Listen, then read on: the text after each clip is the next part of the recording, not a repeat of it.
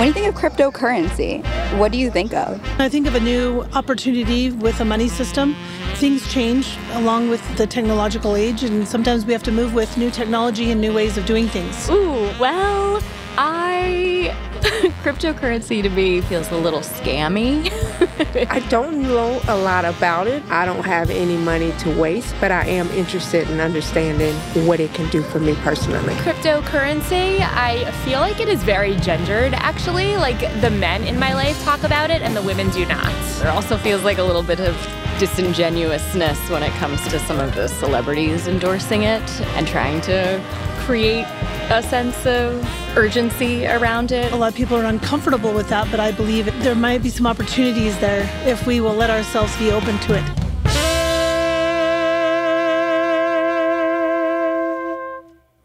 Welcome to the show. I'm Kushan Avidar, filling in for Kai Wright. The first time I heard about cryptocurrency, it was 2013. I was in grad school for public policy. So a professor told us about this new currency called Bitcoin. No, you couldn't put it in a bank or use it in a store unless you counted one random pizza shop on campus. But the real value of Bitcoin, we were told, was that you didn't need a bank to use it. And for the public policy nerds in the room, you could see the light bulbs go off. This technology, so it seemed, could empower people who the traditional banking system leaves behind. People without a credit score, first-generation immigrants who have to send money back home, communities living in places where the government is highly corrupt. So jump ahead about a decade to 2021. The value of Bitcoin has skyrocketed. People are getting rich on paper. And suddenly, the conversation around cryptocurrency is different. It's less about how we can use the technology and more about not missing your chance to get rich. The people talking about Bitcoin aren't professors in universities. It's celebrities, athletes. It's Alec Baldwin. Let me guess. You're too busy to watch this ad. Just like you were too busy to invest in Bitcoin. This is Steph Curry, the world's leading expert on cryptocurrency. No, I'm not an expert, and I don't need to be. A trade? Are you sure? Not a trade. I'm trading crypto. How come only some people got the best financial tools? What about everyone else? Digital currencies like Bitcoin are the future. Well, we know what happened, and I'm gonna be real with you. I invested, and half of what I put in is gone. So I want to be a little bit of a consumer guide here. Can crypto be a force for good, or is it really limited to just buying a slice of pizza? And I want to hear what you think. If you've invested in crypto, what attracted you to it in the first place, and how do you feel now? All right, let's get to it. I'm joined by Scott Estrada, a policy expert who works at the intersection of financial technology and consumer protection. He's on the teaching faculty at Georgetown Law, and he works for a financial technology firm in San Francisco. Scott, welcome to the show. Thank you so much for having me, Kusha. Absolutely. So you've got a long list of accolades in this arena. You've testified before Congress multiple times on financial tech policy. You've authored a dozen articles on race, equity, and financial inclusion. It seems like you live, eat, and breathe financial tech and consumer protection. Can you tell me, where does that passion come from? Yeah, it's similar to you. I'm always very, very excited and fill my nights with reading about the latest innovations in financial technology and Bitcoin. I will say I was also late to the bus and also invested and also lost some money before I dug in a little deeper. Can you tell us about maybe the personal story that you might have bringing the conversation to today now? Yeah, a lot of my work, as you mentioned, I've probably been in the public policy and financial technology space for about 10 to 12 years now. I really, the work that I do is actually quite personal. I'm kind of a first generation across the board of my family, first generation to be born in this country, first generation to finish college, first generation to even know what a 401k is. My parents came here in the late 70s, and unfortunately I had a very early experience to the worst side of the financial service system of those that they exclude and kind of being ensnared in this shadow economy of unfortunately payday lenders and rent to own and pawn shops. Unfortunately, that was a large part of how my family made a way in the world. And from a very early age, I had a very deep sense of resentment and frustration toward that. And that manifested toward pursuing my studies in financial inclusion, especially along race and equity lines, and really bringing a sense of what my family went through, what I'm trying to continually escape, and bring that kind of lifeblood to what can sometimes be a little bit of a dry policy discussion when you get a little far in the weeds. Not saying I don't love diving deep and being a policy nerd as much as the next person, but a lot of my passion, a lot of my work is centered around bringing a little bit of life and a little bit of fire to this discussion, because the stakes are high. When we talk about financial inclusion, for me, it's not a conceptual novelty. It's my parents, my community, my friends that still are working through sometimes from before the starting line to get ahead. And where did your family move from? So my family's from Cordoba, Argentina. There's about 3 or 4 generations of ranchers, and the work ethic there to say it's strong is an understatement. It's as my father said, don't ever let me see you being bored, because there's plenty of things to do around the house. And if you're up at 8 a.m., you're sleeping in. Yeah. So obviously your work ethic kind of came through with how much work you're doing in this area now. And I guess that brings us to your work with cryptocurrency and the technology behind it. I want to set the stakes for everyone, and I don't want to get caught in the technical weeds here, but let's just say someone on the street asked you why this technology is special. What would you say? And if they don't ever plan to invest or use crypto, why should they care? That's a great question. And if you'll indulge me, I promise you I'm not answering your question with a question. But for me, why folks should care about this is because it is one of those watershed moments in financial innovation, that there is an objective, disruptive technology that has changed the game. Now, the questions of ethics and who is that benefiting and who is it not, those are much needed follow-up questions. But the reason why this is important is because this is going to be a part of our lives within the next few years and the next decade. This is going to be what ultimately online banking was in the early 2000s, and how revolutionary that was in changing how our day-to-day financial lives, whether it's direct deposit, whether it's transferring money through Zelle, whether it's investing, whatever it is that level of a technological disruption. So the stakes are high to know what it's about. And if this is your area of interest or passion, it's essential for you to know so you can have a voice to guide the ship in the right direction, so to speak. Yeah. So let's talk about how it might serve communities that are often left behind in the traditional banking system. What do those communities look like, and what could this technology enable for them that wasn't possible before? Great starting point. So for me, the focus, especially this discussion, is the unbanked, the underbanked, individuals that are in the crosshairs of some of the worst predatory actors in the space.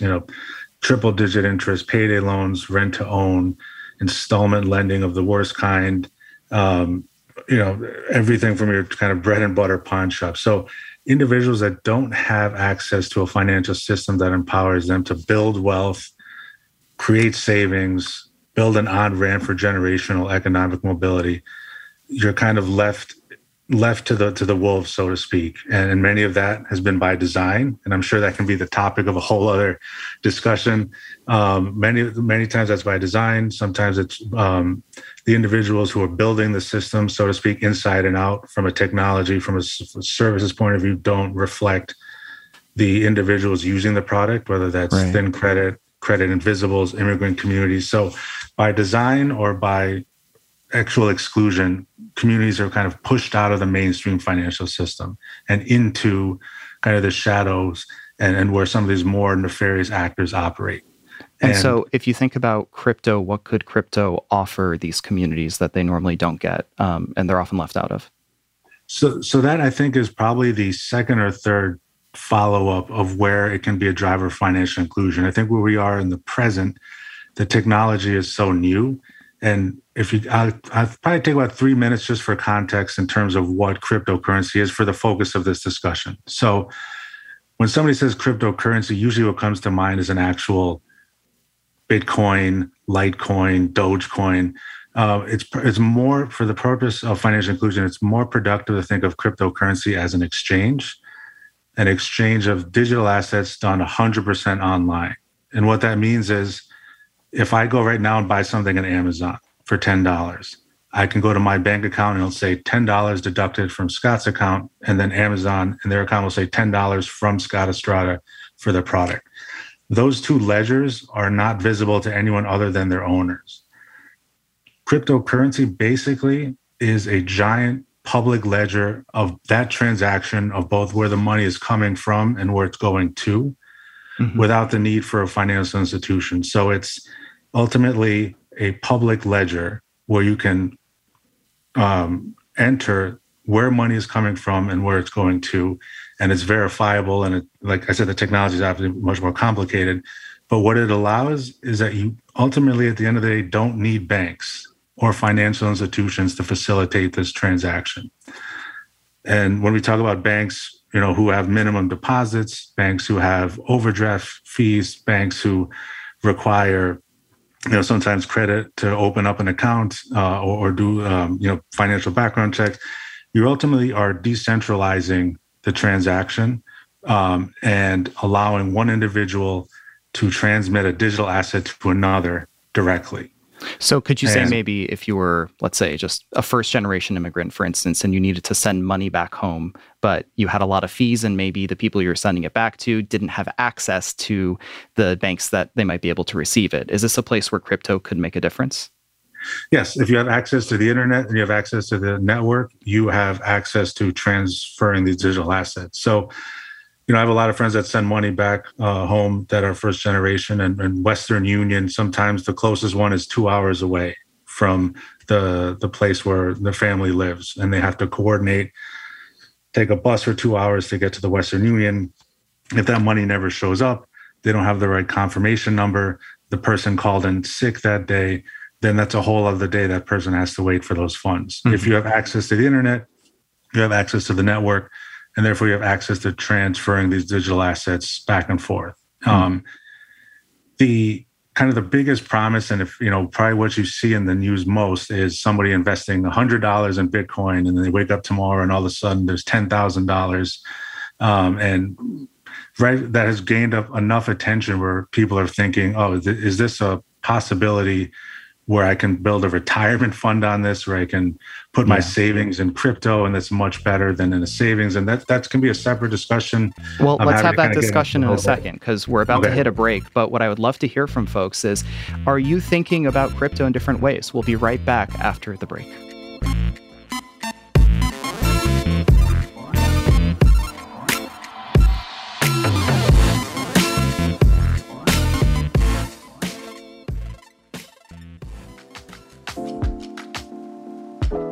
Hey everyone, this is Rahima. I'm a producer on the show.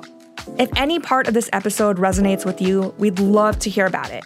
What attracts you to crypto? Why do you invest in it or don't? We'd especially like to hear from people of color. So get your phone, record a message, and email it to us. The address is anxiety@wnyc.org. That's anxiety@wnyc.org. By the way, you can now stream our episodes live on YouTube. You can watch the show as it happens and interact with other listeners using the chat feature. Check us out Sunday nights at 6 p.m. on WNYC's channel. Just go to YouTube and search for WNYC. It's easy. Thanks. Back to the show.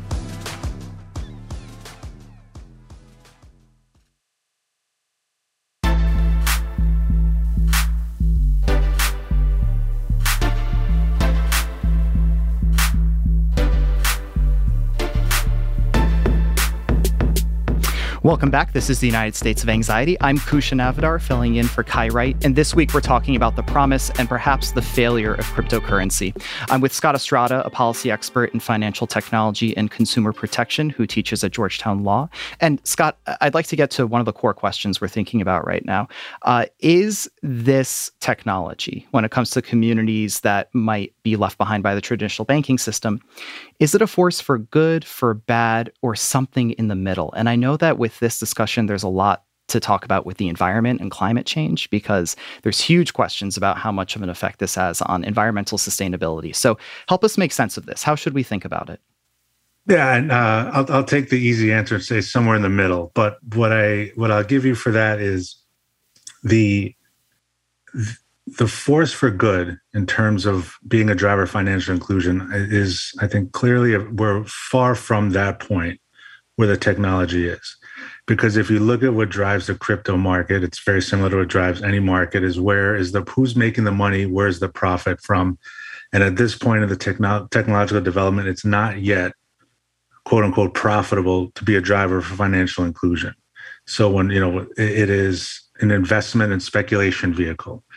And the problem with that is kind of what you alluded to is if individuals who don't have disposable income or are putting money that should go into more stable or financial wealth building options or putting in cryptocurrency, that's where it gets very problematic, because the difference between, say, like Shiba and Litecoin and Dogecoin is similar to the different internet browsers on the internet, Google, Chrome, Microsoft Explorer. They're all particular ways of organizing those transactions that I talked about.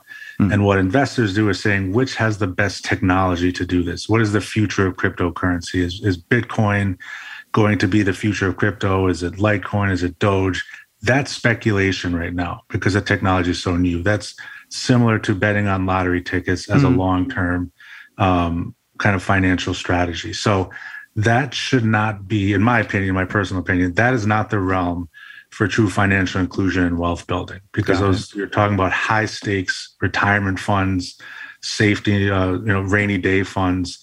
Those, once you start taking money, that type of money from communities and then putting it into a speculative game of investment vehicles, that's where I get concerned in terms of the failures of. But as an underlying technology, where you can have individuals transferring digital assets without financial intermediaries. That means you don't have to worry about interest rates, exchange rates internationally. The transaction fees for these are tremendously minimal in terms of the cost of sending it. Similar to what you alluded to, the environmental concern is drastic because the thousands and thousands of computers it takes to run these cryptocurrencies takes a lot of electricity and has tremendous amount of sustainability issues. Yeah. And I think we want to pause there for a second because we have a caller. Before we go to that caller, though, I just want to, someone in particular I'd like to offer to call in is Mayor Eric Adams. We know that you're working with crypto as part of your work in our city's government. You offered to get, as part of your paychecks, paid in crypto and Bitcoin, I believe. If you would like to call in and let us know what's on your mind with how it could serve communities that are often left behind, let us know. 212-433-WNYC, 212-433-9692. And we have our first caller, John from BQE. John, welcome to the show. Thanks for calling. Hi, it's great to be on, and thanks so much for taking my call. I'm just wondering why we're not, Scott alluded to it briefly there, but we're not talking about... John, you there? Did we lose you? Many of these power plants and stuff that are getting opened up are actually in communities that are already struggling with a lot of pollution. So I also wonder, Scott, this is for you. I wonder if you actually know what percentage of transactions right now are actually peer-to-peer and not just some sort of speculative asset on a pollution casino. Yeah, thanks so much, John, for calling in. So I heard two pieces there. The first part was this impact actually having a huge environmental impact on communities that are most susceptible. And the second, talking about what that percentage of peer-to-peer is. Scott, what do you think about that? Yeah, so for the first one, it is a huge problem. And in terms of the environmental impact of running that many computer systems on an electrical grid, where those power plants are being built, many times the biggest kind of Bitcoin mining systems are in Iceland because the amount of money it costs to even cool the amount of computers it takes is phenomenal, let alone the use of power. So one of the kind of, I want to say, promises of these different coins, so the difference, say, again, between Bitcoin, Litecoin, Dogecoin, Shiba Coin, these are all different technologies that are capturing that transaction on that ledger I was talking about. Some of them are built on the premise that they are more efficient, that they take less and less computing power to actually transact. So their decrease in the carbon footprint that those would have. So that is actually one of, now whether that's a marketing ploy or a verifiable claim is one thing, but there is at least an acknowledgement of that issue in some of the coins, the newer coins, or how the further iterations of those are happening. As for the second question, it's hard for me to say, because another big part that we haven't touched on is the anonymity of the ledger and blockchain, which blockchain is not a cryptocurrency. It's actually a technology used by each coin, so to speak, to encrypt and ensure the integrity of that ledger. So that ledger you can't defraud it, so to speak. That's a whole other discussion. But it's anonymous in that your particular name and personal information aren't on the ledger, but there are individual IDs.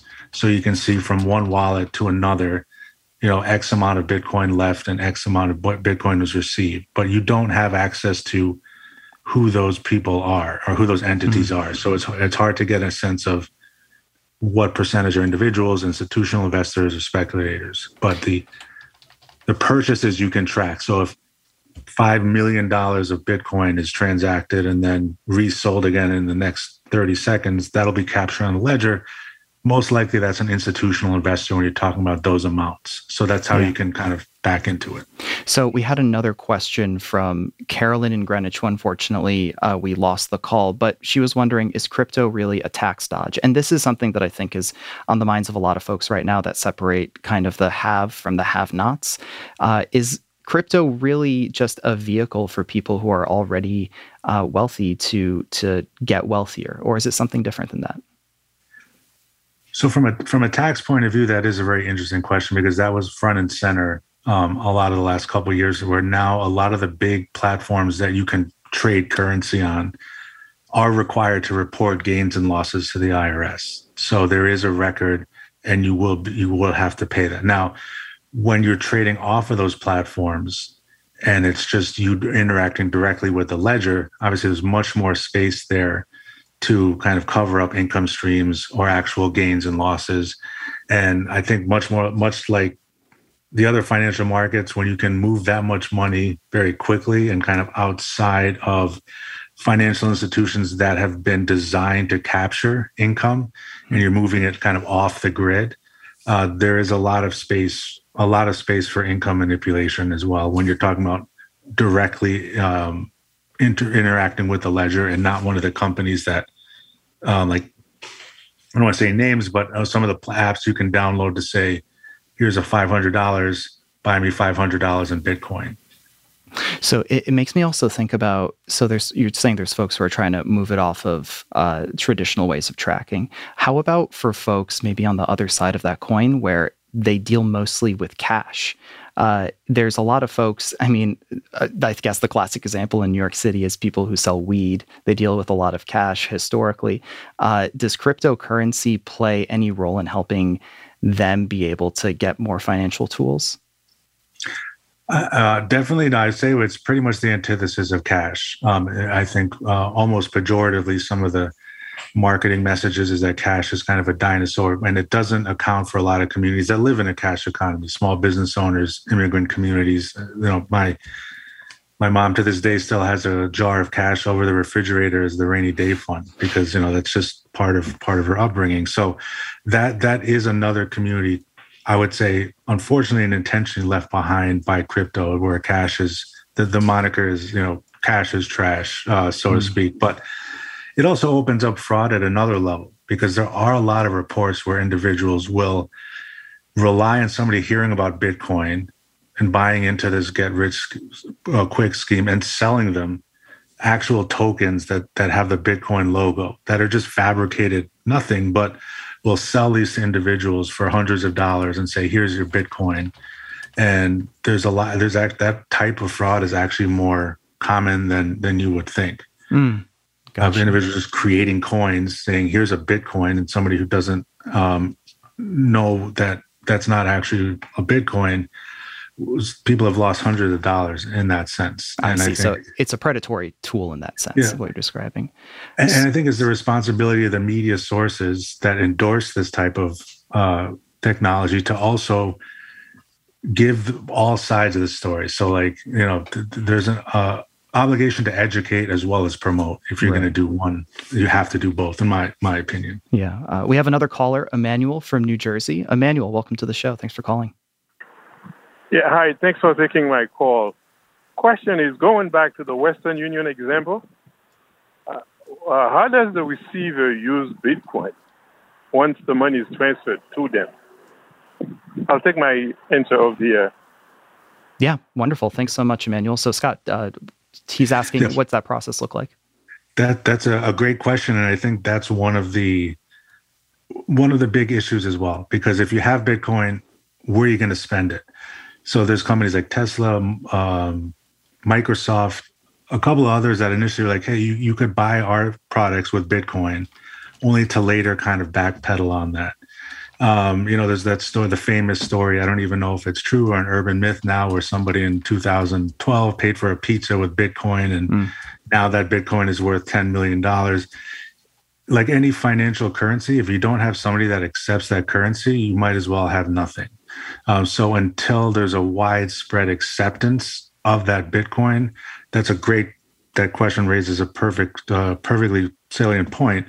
Well, what do you do with that Bitcoin? You can transfer it to another wallet, but if you're looking for direct purchase of goods and services, that is polemicized by, if you just Google crypto market crash today, you'll see how the crypto market has been decimated by the broader economic headwinds. And that's, again, whole other episode. But it leads me to this other piece of it when you think about crypto as the asset in and of itself. Like you said, the market has fallen so much this year. So for me, I'm thinking, like, what's next? Is crypto here to stay, or is it basically the tulip bulb in the 1600s, or for the millennials out there, the Beanie Babies of the 90s? Like, what are we thinking about for crypto as we move forward? Yeah, this is my personal analogy would be, I would think of it as like the dot-com bust in the early 2000s, where you had new technology and you had the internet just kind of breaking the horizon of mass consumption, and the hundreds of internet companies that just kind of sprung up overnight. Many of them didn't do anything. Many of them didn't sell anything, but they all had the proper branding, and investors were pouring millions and millions and millions of dollars. Once that market imploded, the kind of ones that survived that actually were legitimate businesses had a chance to develop and grow. Now, there's another question of what happened there and who benefited and who didn't. But I think similar to this is kind of like a reckoning for the crypto market, is that there will be some companies and platforms that survive. And this might be kind of that necessary iteration for the technology to become something that's more permanent and mainstream. And I think once that happens, for me, what I get excited about is then once we have a reliable technology that's regulated with the consumer protections, you can build something that's really life-changing for low and moderate income borrowers, individuals who've been marginalized from the financial system. You can build solutions on that. But right now it's so speculative, so new. I'm very skeptical of, especially when it comes to low and moderate income borrowers, communities of color, immigrant communities. The stakes are very high for mistakes for them. It isn't just an investment loss. It's somebody's generational trajectory. Yeah. We've got time for one more question from our audience. And this one actually comes online. It's from YouTube. The question is about non-custodial accounts. What about them? Yeah. And so that is probably one of the things that's most forward-looking, is that custodial accounts is so similar when you deposit $1,000 into your Bank of America or PNC or any bank account. I don't bank with either one of those, just for transparency. They're actually holding your money for you. And then you have certain claims and certain obligations, certain protections from that. So they are holding that even though you have a claim on the ownership. Non-custodial accounts, I think, make things much more nuanced, in that the owner of the underlying crypto asset is different from the individual that's putting their money on a platform that's then investing that money in cryptocurrency. So for non-custodial accounts, I think that opens up the discussion a lot more than if we're just talking about traditional. Do you have an individual who has internet access, able to integrate with the blockchain directly? as opposed to somebody who is relying upon apps or third-party developers to create a platform where they give X amount of money and then that money is invested. So if you Google Voyager bankruptcy, I think this is exactly what's at stake in terms of a platform going under, and everyone who had money invested in that platform ultimately now doesn't have their money, and whatever Scott, it was put in. Are you invested in crypto? So I actually lost enough where I kind of learned my lesson and pulled most of it out in that. So I think this is not something I have a risk appetite for. It's not something that I'm interested in for investment purposes. I'm more interested in the policy implications of the technology, and I like to be as objective as possible on that. So gotcha. Not anymore is the short answer. And last thing I want to ask you before we let you go, and maybe just like one sentence, if you had advice for somebody listening at home, what would it be as they navigate crypto?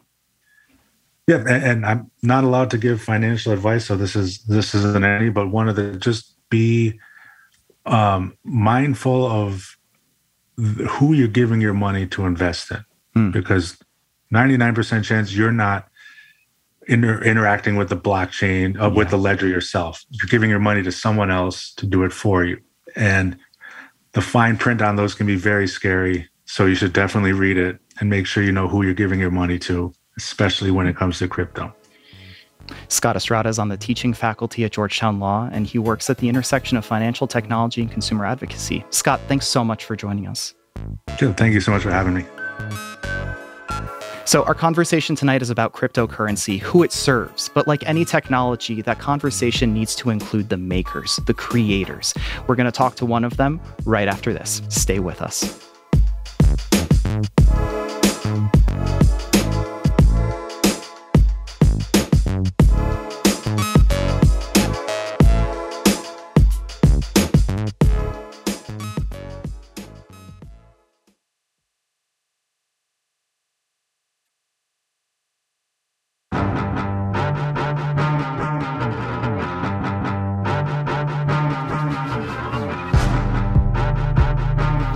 Welcome back. This is the United States of Anxiety. I'm Kushan Avidar, filling in for Kai Wright. I love technology. I remember figuring out how to repurpose my mom's old Palm Pilot to download a Harry Potter book so I could read them in the day they came out. I kind of skipped the whole buy your books on Amazon requirement, so please don't report me to Jeff Bezos. Technology isn't good or bad, it's how you use it. And I'm reminded of one of America's most influential innovators, George Washington Carver, the scientist, the botanist, the inventor. He said, "The primary idea in all of my work was to help the farmer and fill the poor man's empty dinner pail. My idea is to help the man farthest down. This is why I have made every process just as simply as I could to put it within his reach." 3/4 of a century later, we can hear the echo of that story. And I want to hear from a creator who's thinking about where we go next from here with cryptocurrency. Dr. Courtney Ziegler is a race and technology practitioner fellow at Stanford University. He's also the founder and CEO of Well Money, whose work and research focuses on building financial solutions and education for the Black diaspora. Dr. Ziegler, welcome to the show. Hey, Kusha, thanks so much for having me. Happy Sunday again. Happy Sunday. It's great to be here. And you're calling in from quite far away. Is that right? Yes, South Africa. So it's like almost 1 a.m. in the morning here, but I'm excited to have this conversation. So I stayed up. So I appreciate you burning that midnight oil with us. Thank you so much. Sure. So let's start off with your story. You live in, well, not right now, but you generally do live in Oakland, California, an area that's at the intersection of tech and social justice. But I imagine your interest in this space started even before you moved to the Bay. What was the first time you learned about crypto, and how did you arrive at this space? Yeah, I'm going to take it a little bit back. Thanks for sharing your repurposing your Palm Pilot, your mom's Palm Pilot story. That's really awesome, because when I was a kid, I was very interested in technology as well. And just was really fascinated with the possibilities of the internet. I'm an 80s baby, so like we're right like on the edge of like the beginning of the personal computer and things like that. So that totally fascinated me. Taught myself to code as a teen when I first got a computer, and just been in love ever since. And so I've had a really awesome kind of trajectory working in the technology industry, building things with software, but also kind of bringing my academic background into the space, and was introduced to actually Dogecoin like maybe 10 years ago. And that was my first like really serious introduction with cryptocurrency. It was like before Bitcoin. And that opened the doors to me about what Bitcoin was and like, you know, digital money and the possibility of what it could do. And I've just been a fan and a spectator ever since, of just watching how it's grown, how it's become an investment asset, how it's become an underlying technology for the upcoming metaverse and things like that. So that's where I'm at now. I'm really just loving the way, I mean, now it's like really interesting because it's so much, you even mentioned yourself losing money, investing in cryptocurrencies, as a lot of us have.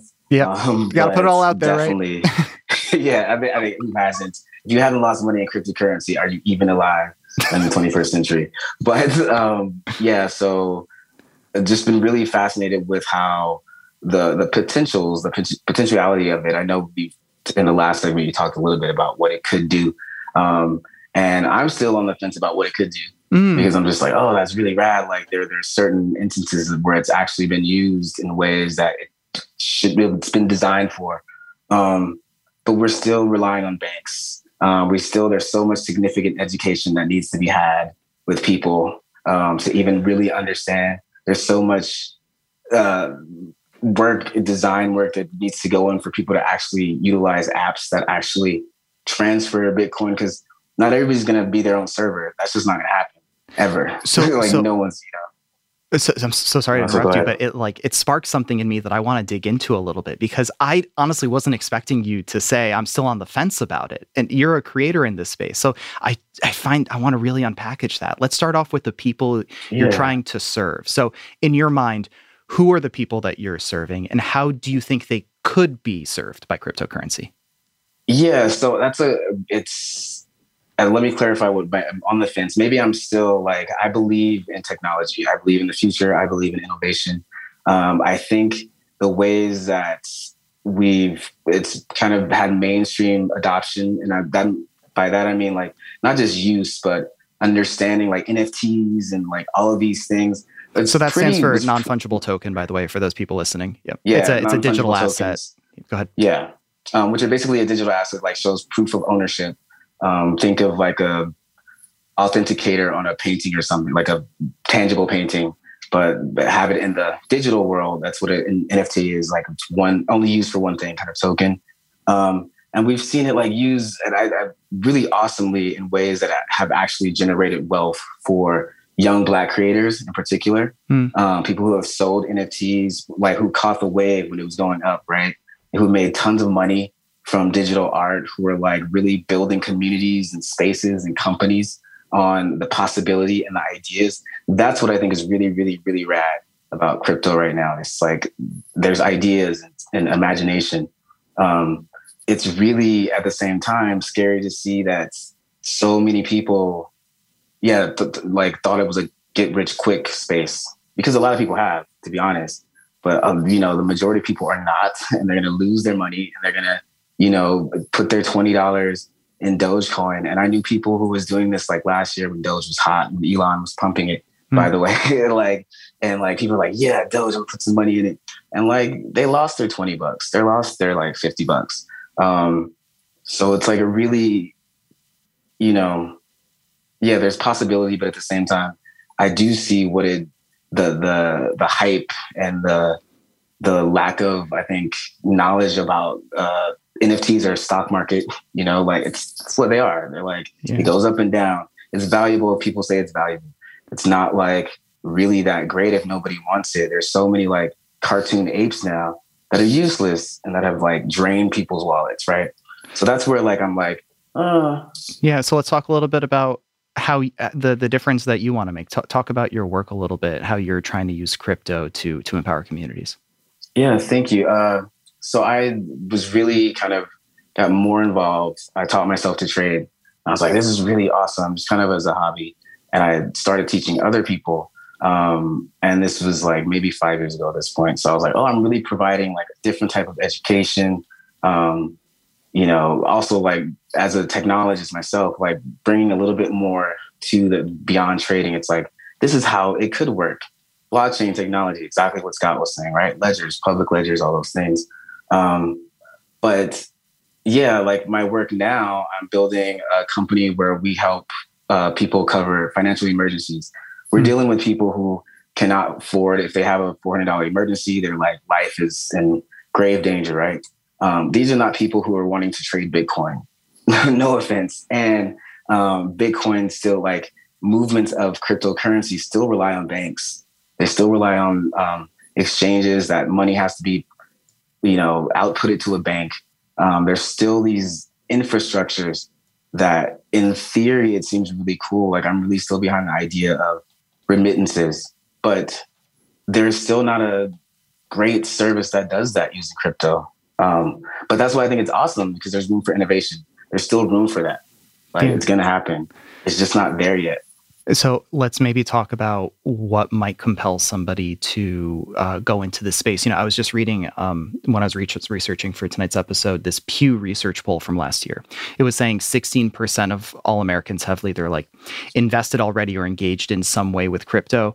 And then the super interesting part for me as well was that Black, Hispanic, and Asian folks in America are doing this at higher rates than their white counterparts. So for me, that opens up a whole interesting question. And one thing I hate doing, like that I don't want to be doing here, is conflating people of color with people who are either disadvantaged or et cetera, because that's just a tired trope. But what I am super interested in is from the perspective of somebody who is a person of color, what would compel this like statistical fact of them investing at higher rates? The opportunity to get rich. I mean, that's like the main thing. Like you see, like you mentioned it in your intro, like celebrities and people, like even like people who are pushing this idea, like we can build crypto cities, like Akon, for example. And these ideas never materialize. They, in some instances, people are investing money because they're trying to close the racial wealth gap that, is part of the United States history. And they see it as an opportunity. And so, people get taken advantage of. People don't have enough money to actually make any money from the investment in the first place. So yeah, there's like this idea that like we can repair this problematic history in the United States of like other people of color, Black people, all types of people who don't have access to generational wealth, that like you can get it through cryptocurrency. And yeah, there were some people who, again, there's people who sell their art who have been successful with NFTs. There are people who were in the beginning of the cartoon ape, phase, who got in early. But again, it's a stock market. I mean, if you get in early in a lot of things and they're super successful, good luck to you. But that's not going to create wealth for a group of people. It's just not there yet. Who do you think is getting rich off of this? A lot of people. I mean, even myself, I didn't get rich from it, guys. I'll be clear about that. But I did have Bitcoin before it was $3,000, and like had Dogecoin just because I worked in the industry and like had it from someone who gave me a Doge wallet like a long time ago. But I didn't get rich from it. Like there are individuals who definitely, I think, people in the United States, a lot of young people. I don't know the actual demographics, so I don't want to be like it's predominantly white people because I don't know that. But I do know that a lot of people across the globe, before like really kind of countries are starting to have regulations about how this money moves because they want to get in on it too. Yeah, a lot of people became crypto millionaires for sure. And, we got a comment on our tweet that I want to be sure that I bring up. And it talked about stablecoin, which I think is a specific area that might be nuanced here. Can you talk a little bit just quickly what stablecoins are and also how they may or may not be able to kind of do what you're describing with empowering folks? Yeah, so a stablecoin is, well, crypto in general, as we know, Bitcoin, it's measured against Bitcoin, which is exceptionally volatile. So it could be $60,000 one day and then it crashes down to like 15,000. Who knows? It's going in that direction right now, right? So a stable coin is the idea that it's like a coin that is in line with like the US dollar, for example. Like Tether is a stable coin. It will always be $1 if the US dollar is $1. So the idea is that Bitcoin, like sending it back and forth, like, yeah, it's great if someone has a wallet. You still have to, again, have a bank. You still have to have some kind of identity attached to it in some ways. And a stable coin is the same thing, but it's like it, in theory, is supposed to kind of avoid fluctuations in the market. So it's a stable coin. Will always be what it's supposed to be.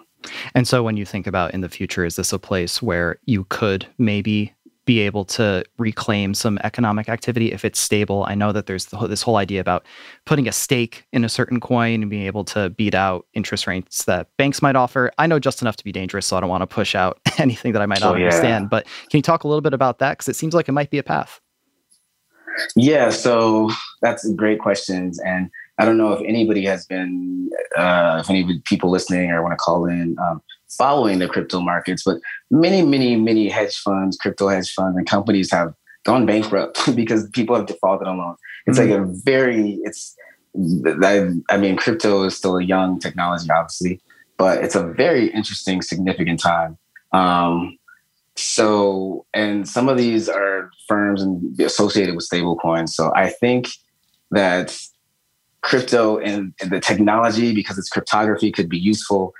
But does it have to be tied to a stock market? Does it have to be tied to something like that? Can it be used in I don't know, in different ways that, I mean, it's like, I get it. It's about money and all these things. I just think that the people who are building or who have the ideas about how to better serve the underbanked, you know, the people who are disparate and like wealth, huge gaps, are not necessarily the ones who have access to be building it. And so that's also a problem. But again, that's why my company right now, we're using PayPal. We're not using crypto to get money to people because people have emergencies. They need dollars right now. Yeah. COVID was great because we started, you know, I think it provided some education in terms of getting people more used to using digital money.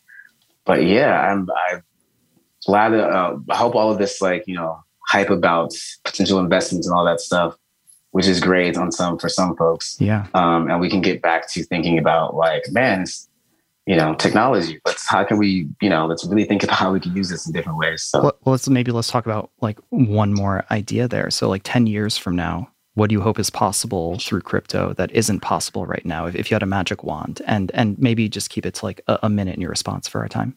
Yeah. I don't know. Actually, getting money to people easier, whatever that means. Yeah, because it's still kind of difficult and expensive, no matter what platform you use. So, and do you think crypto could do that feasibly? Because you're talking about you still need to do it through a bank. You're trying right now with PayPal. Exactly. Even if it goes through a bank, it still could be an addendum to making processes much more smooth. I don't think I'm not a crypto builder and I don't contribute to any nodes or anything, but I do think there could be worthwhile uses that even I myself and other kind of founders in the space are not really knowledgeable about, because we don't have enough thinkers in the space who are thinking about things other than how do we get rich quick. So, and if you had one question, 10 seconds, that you could ask somebody that might be listening to this that would help them think about crypto in a new way, what question would that be? Or something you want our audience to respond with?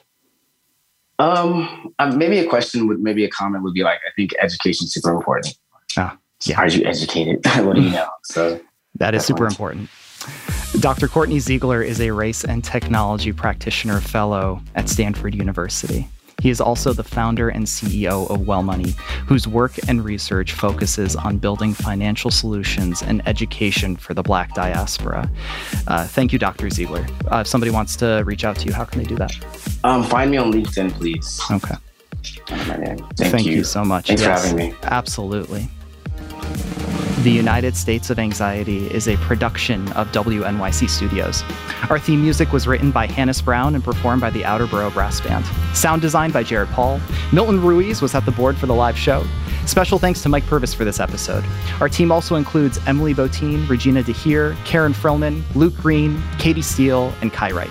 And I'm Kushan Avidar. You can keep in touch with me on Twitter @KushanAvidar. And I want to know, what questions do you have about cryptocurrency that we didn't answer? Send us a message and bonus points if it's a voice memo. Our email address is anxiety@wnyc.org.